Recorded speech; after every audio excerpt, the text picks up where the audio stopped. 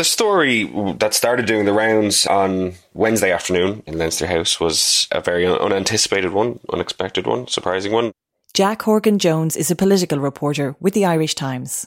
Alan Kelly, the leader of the Labour Party, was expected to quit the following day on Thursday, and this started doing the rounds quite widely, sparking, as I understand it, a barrage of media queries from the Irish Times and other organisations into the Labour Party press office. There was various colourful incidents of Labour Party deputies being chased down the corridor by journalists and ignoring questions and all the rest of it. But ultimately, the decision was made that they wouldn't be able to do the synchronised approach that had been planned with Alan stepping down Thursday. And instead, he made a remarkable appearance on the plinth at Leinster House at 7 o'clock, flanked by the entirety of the Parliamentary Labour Party behind him, and announced that he was stepping down, that he had lost the confidence of all these people who were standing behind him, and had just the previous day decided to effectively assassinate him politically and end his career. I was advised by my parliamentary colleagues on Tuesday morning that they had lost collective confidence in my leadership.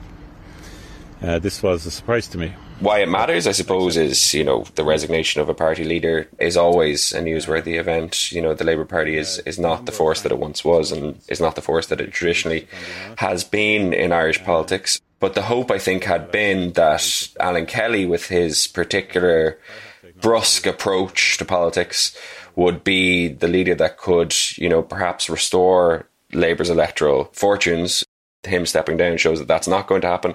It prompts wider questions for the future of the Labour Party, for the role they play within an increasingly fragmented political system, and whether they will ever be able to come back to something approximating a position of strength or relevance within Irish politics, or whether it's just going to be one rolling identity crisis. I have to acknowledge that we haven't been able as a party to move on in the opinion polls, and I have a deep regret about that. This is In the News from the Irish Times. I'm Jennifer Ryan, standing in for Conor and Surika. Today, the rise and fall of Alan Kelly and the future of the Labour Party.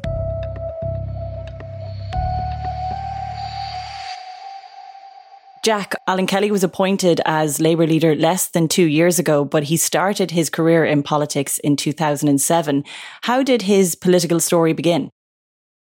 So he says himself that he's politicised from an early age, and comes from a working class background in Neenah in County Tipperary, and was involved in youth and student politics, I think, in the late 90s and early 2000s. And, one thing to bear in mind about Kelly is that he's a remarkably successful politician. He was elected to the Seanad in 2007 and was there for a couple of years before quickly moving on to the European Parliament, where he gave undertakings that he would serve his full 5-year term, but ended up running as a candidate in the 2011 general election, which was more widely known as the kind of Gilmore-Gale general election, which saw Labour reach record highs of popularity and enter into a coalition with an incredibly large majority with Fine Gael, and he was successfully elected for Tipperary in that election, and then was appointed as a junior minister, which he served in under Gilmore until Gilmore was knifed by the Labour Party following an electoral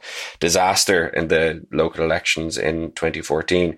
And again, here at this point, Kelly shows, some more of that ambition and skill and momentum that I suppose is his hallmark in politics. He backs himself, and he backed himself to become deputy leader of the Labour Party under Joan Burton. He ran an aggressive and successful campaign, and to be made a cabinet minister in 2014, just I think 6 or 7 short years after the beginning of his electoral career. So perhaps not quite as quick as some of the elevations we've seen since, but nonetheless a fairly quick upward trajectory. So he went from senator to cabinet minister in just 8 years. What was behind his rapid rise? What were his strengths as a politician? Like, as I said, Kelly always backs himself. He's got incredible self-belief, and he's a very effective campaigning politician. He's what I suppose you might describe as a bread and butter operator. And And in that way, people have seen him and his brand of politics as distinct or separate from a brand of politics that might be more traditionally associated with recent incarnations of the Labour Party, and certainly one wing of the Labour Party, which is a more kind of urban-focused, social justice, liberal, progressive view of the world. That's not to say that Kelly doesn't support those things, but I think his particular outlook is more around the kind of traditional Labour as a working party view of the world, and his campaigning style is more traditionally in line with that you might expect from, a Fianna Fáil or Fine Gael minister. He's about delivering for the constituency and about delivering for the voters. So he's a normal politician and an effective version of that kind of normal politician, but perhaps not a usual politician for some elements within the Labour Party. What did he achieve as a minister? He was associated, I suppose, with a lot of some of the issues that have become kind of calcified into the public policy issues of our time, most explicitly housing. He was Minister for Environment and Housing during his time in Cabinet, and also with the second part of the Irish water fiasco. He picked up where Phil Hogan left off, and I suppose he was the first of those housing ministers. There's been a long line of them since, who became kind of hate figures, polarising figures for the opposition. But I think he confronted that with his usual approach, and I suspect relished it in parts. See, that's your problem. That's your problem. Sorry, keep your mouth shut and your ears open, and we might have to get...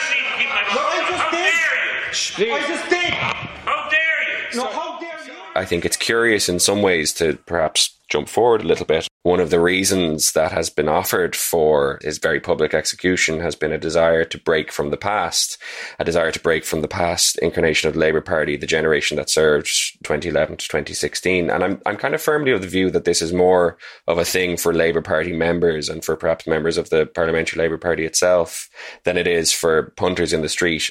I'm deeply suspicious of the notion that many people even particularly remember Alan Kelly was in Cabinet or particularly associate him with the current housing crises or, the current saliency of Irish water, fiasco and all as it was. I'm not sure that it's dictating too many voting intentions at the moment. So while I think it is inevitably the case that he will, in the broad survey history of his political career, be associated with the beginning of those things and with the controversy and the difficulties around Irish water at the time, I think it's strange to see that being held against him now, 5 or 6 years hence. He championed particular issues throughout his career too, and he was quite effective in doing so, wasn't he? You think about cervical check scandal. We all know of the case of Lindsay Bennett last week, Count Corla, I'm sure. And the Maurice McCabe affair. Yes, and I think this is one of his strengths as well, and he showed it when he was on the Public Accounts Committee, and those two examples that you've shown are the most high-profile examples of it, but he was good at kind of intellectually and emotionally as well, and also politically getting to the core of a complex topic or problem or controversy and driving at it like a bull at a gate. I remember last year during the vaccine rollout, which is something that he had identified, I think, as a potential political weakness for the government and a potential political win for him and the Labour Party. He was just saying, I will keep going for this. And, and similarly, I remember during the controversy over the Seamus Wolfe appointment. And the separation of powers is being misused by your government. He was standing there almost taunting Minister for Justice Helen McEntee, going like, I'll just keep going. I'll keep peeling away layer after layer after layer. So there was this methodological, bloody-minded approach to policy politics that he had, and it was really effective. That's part of the reason that people in Labour who supported him were hopeful that he would perhaps be that leader who could deliver a kind of asymmetric benefit for Labour, because he might be able to identify those issues that he could really focus in on and deliver huge amounts of airtime for the party, huge amounts of relevance and huge amounts of saliency within the minds of voters, to an outsized degree beyond what might be suggested by, their relatively small Oireachtas representation. In 2016, Labour had the worst election in its history. It went from 37 TDs to only 7. During that campaign, Kelly gave an interview to the Sunday Independent where he famously said, "Power is a drug." To give the full quote, Anybody who says that power isn't attractive is telling you a lie. Of course it is. It's obviously a drug. It's attractive. It's something you thrive on. It suits some people. It doesn't suit others. I think it suits me. That came back to haunt him, didn't it? Yeah, he's never really gotten over that. And, you know, the sense, I think probably accurately, that like it shows, you know, that within Alan Kelly's head, he's the protagonist of a particularly cool political thriller. And that's just the kind of guy that he is. I think that has turned people off within the Labour Party at times, in concert with the other factors that we outlined about his particular style and his political kind of stratagems and so on. But he survived that election. He kept Labour's seat in Tipperary North. Leader Joan Burton stood down and Kelly threw his hat into the ring to become the leader for the first time. It's fair to say that didn't go very well. Can you explain what happened? Yeah, so Kelly, in the aftermath of that election, I think saw himself very much as the logical next leader of the Labour Party, as someone who had the ambition, the passion and the commitment to the party, and was also probably a generational shift. He sought the nominations of his colleagues in the Parliamentary Labour Party, but no one was willing to back him. And I think that evidences, you know, the fact that while he has a very effective campaigning style and is able to get himself elected, and he has a constituency within the wider Labour Party, that whatever way he did his business at the time made him so unpopular with his parliamentary colleagues that in the end there wasn't even a contest for the Labour Party leadership. Brendan Howlin stepped in as a kind of, it would be unkind to say a placeholder, but certainly, you know, I don't think anyone was looking to Brendan Howlin for a vision for the next 20 years of the Labour Party. Kelly didn't even turn up to the conference where he was announced as leader. And I think that went down very badly and reflected poorly in the eyes of many people at the time as something of a petulant act. And perhaps in the long run may have prompted a broader re-examination of Kelly, by Kelly, of how he was going about his business, and a determination as well that, you know, the next time he would not be thwarted. And he took over the party after beating Aodhán Ó Ríordáin in a leadership contest in 2020. He said it was time to go back to basics and stop apologising for the failures of the past. How did he do it first? The 2020 Labour Party leadership election showed in some ways Kelly at his most effective, because it was not necessarily an easy task. Aodhán Ó Ríordáin had also been seen as a potential kind of generational shift in the leadership of the Labour Party, a strong and articulate politician who stuck with the party and went into the Seanad despite losing his seat in 2016, served his time in the trenches, won a seat back in Dublin Bay North in 2020, and was more aligned with that kind of liberal, progressive, urban wing of the party that may ultimately be seen to be in the ascendancy when it comes to determining what kind of Labour Party is there in the future. Kelly and him went toe-to-toe, and Kelly won, not, you know, by a massive margin, but quite convincingly in the end, I think winning with about 55% of the vote. It went relatively well for Kelly early doors, insofar as it could have been expected to do. Labour won all their Seanad races, albeit that actually the votes for those were cast before Kelly became leader. But I suppose the point is that, like, the wider electoral hinterland has not been a disaster for him, and there's been a very clear high watermark for his leadership when Ivana Bacik won the Dublin Bay South by-election in 2021 that was occasioned by the resignation of Eoin Murphy from the Dáil.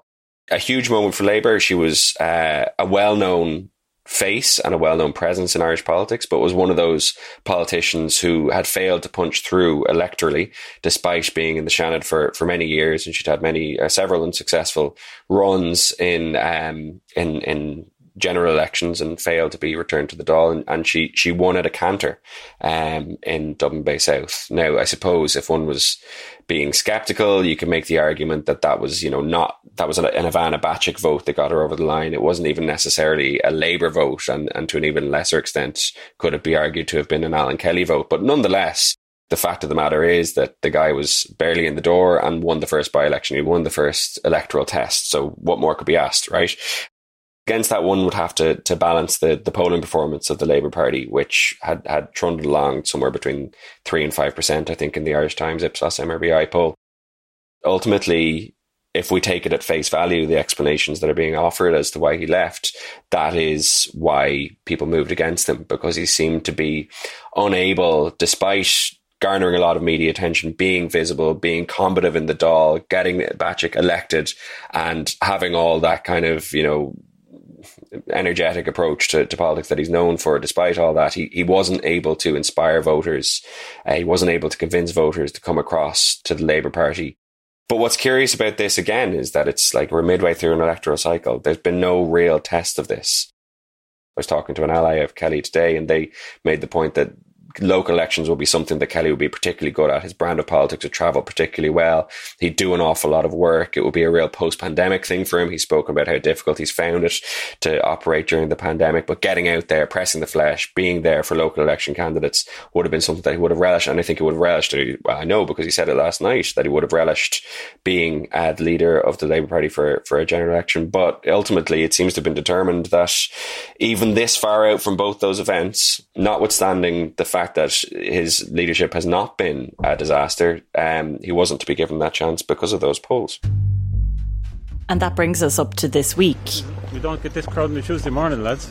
On Wednesday, a press conference was called at short notice. I had intended on doing this tomorrow, but you pulled me forward. And Kelly, looking humble and devastated, according to reports, announced his resignation in an emotional speech. Becoming leader of the Labour Party was the best political day of my life. You were there. What was it like? It was strange. It was strange because, as I said at the top, they had kind of been bounced into this, Labour and Alan Kelly. They'd wanted to do it in a more structured way. They wanted to do it on Thursday.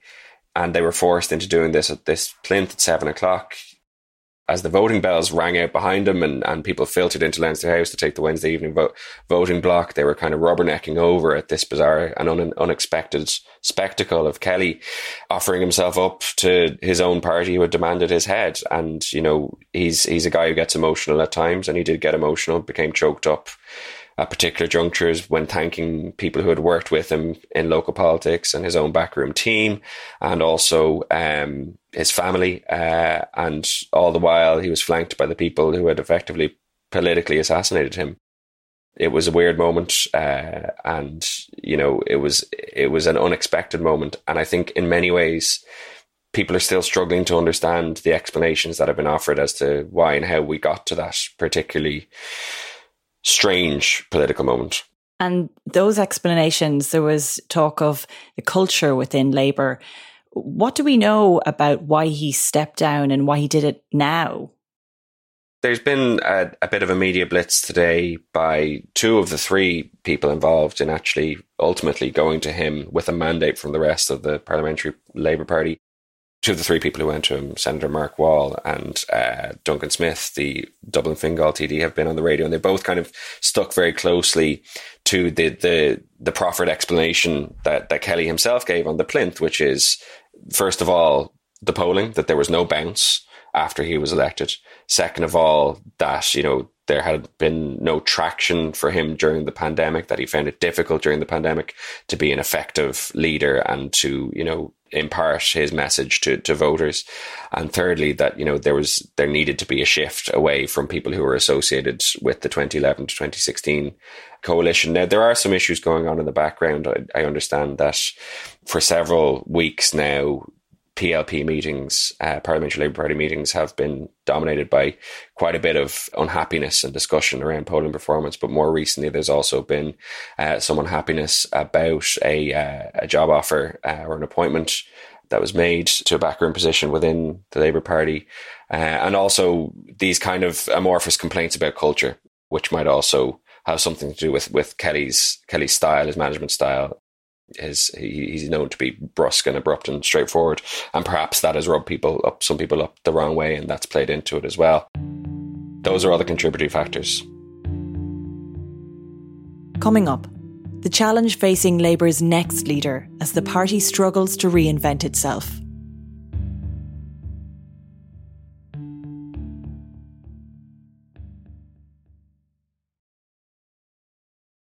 Jack, you've mentioned Labour's poor performance in opinion polls. Kelly referenced it in his resignation speech himself and mentioned his regret that during his tenure he didn't succeed in turning that around. Why have successive Labour leaders failed to renew the party's popularity? What's clear is that the Labour Party has never managed to recover from its association with austerity politics.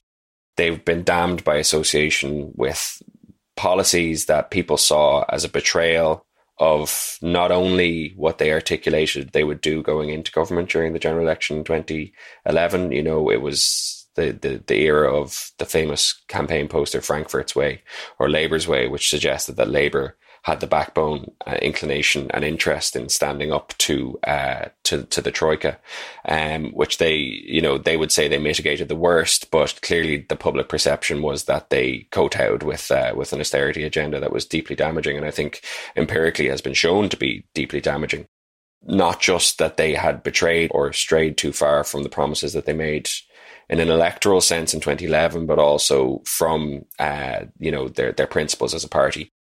And I think that what has followed on from there has been a wider crisis of confidence and crisis of identity. Similarly to how Fianna Fáil has struggled to answer the question of what Fianna Fáil is for, what Fianna Fáil is about post-recession, I think the Labour Party has struggled to explain to voters why it should vote for why they should vote for it. You know, the more radically minded of people who may have been traditionally attracted to a left politics or a left party, the largest party representing which was always Labour, are probably now more attracted to the hard left or to Sinn Féin, and people and there are options as well on the kind of centre left or more kind of liberal left for people who might now end up voting for the Social Democrats, which is Labour gene pool. A lot of the TDs and leaders were formerly of the Labour Party. Or for the Green Party. So they've struggled to be relevant within Irish politics. Kelly was a particular strategy for trying to counteract what is now a rolling multi-generational problem for the Labour Party. It didn't work. Some, and Kelly, I presume, would argue that it wasn't given a chance to work. What's not clear exactly is whether the next leader, presumably Ivana Bacik, whether she'll be able to do anything different about that. Yeah, and finally, Jack, after Kelly made his announcement, there were two names circulating, as you say, as possible contenders to replace him, Ivana Bacik and Duncan Smith. Smith has now said he won't run. Also, same goes for Aodhán Ó Ríordáin.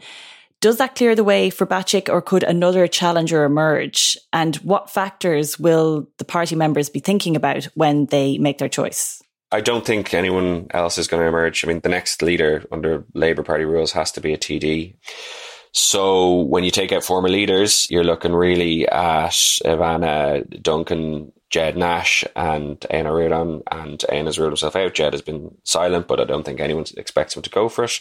And now Duncan has ruled himself out. So, I mean, it would be extremely hard to see anyone other than Bacik coming to the fore and successfully being elected as Labour Party leader.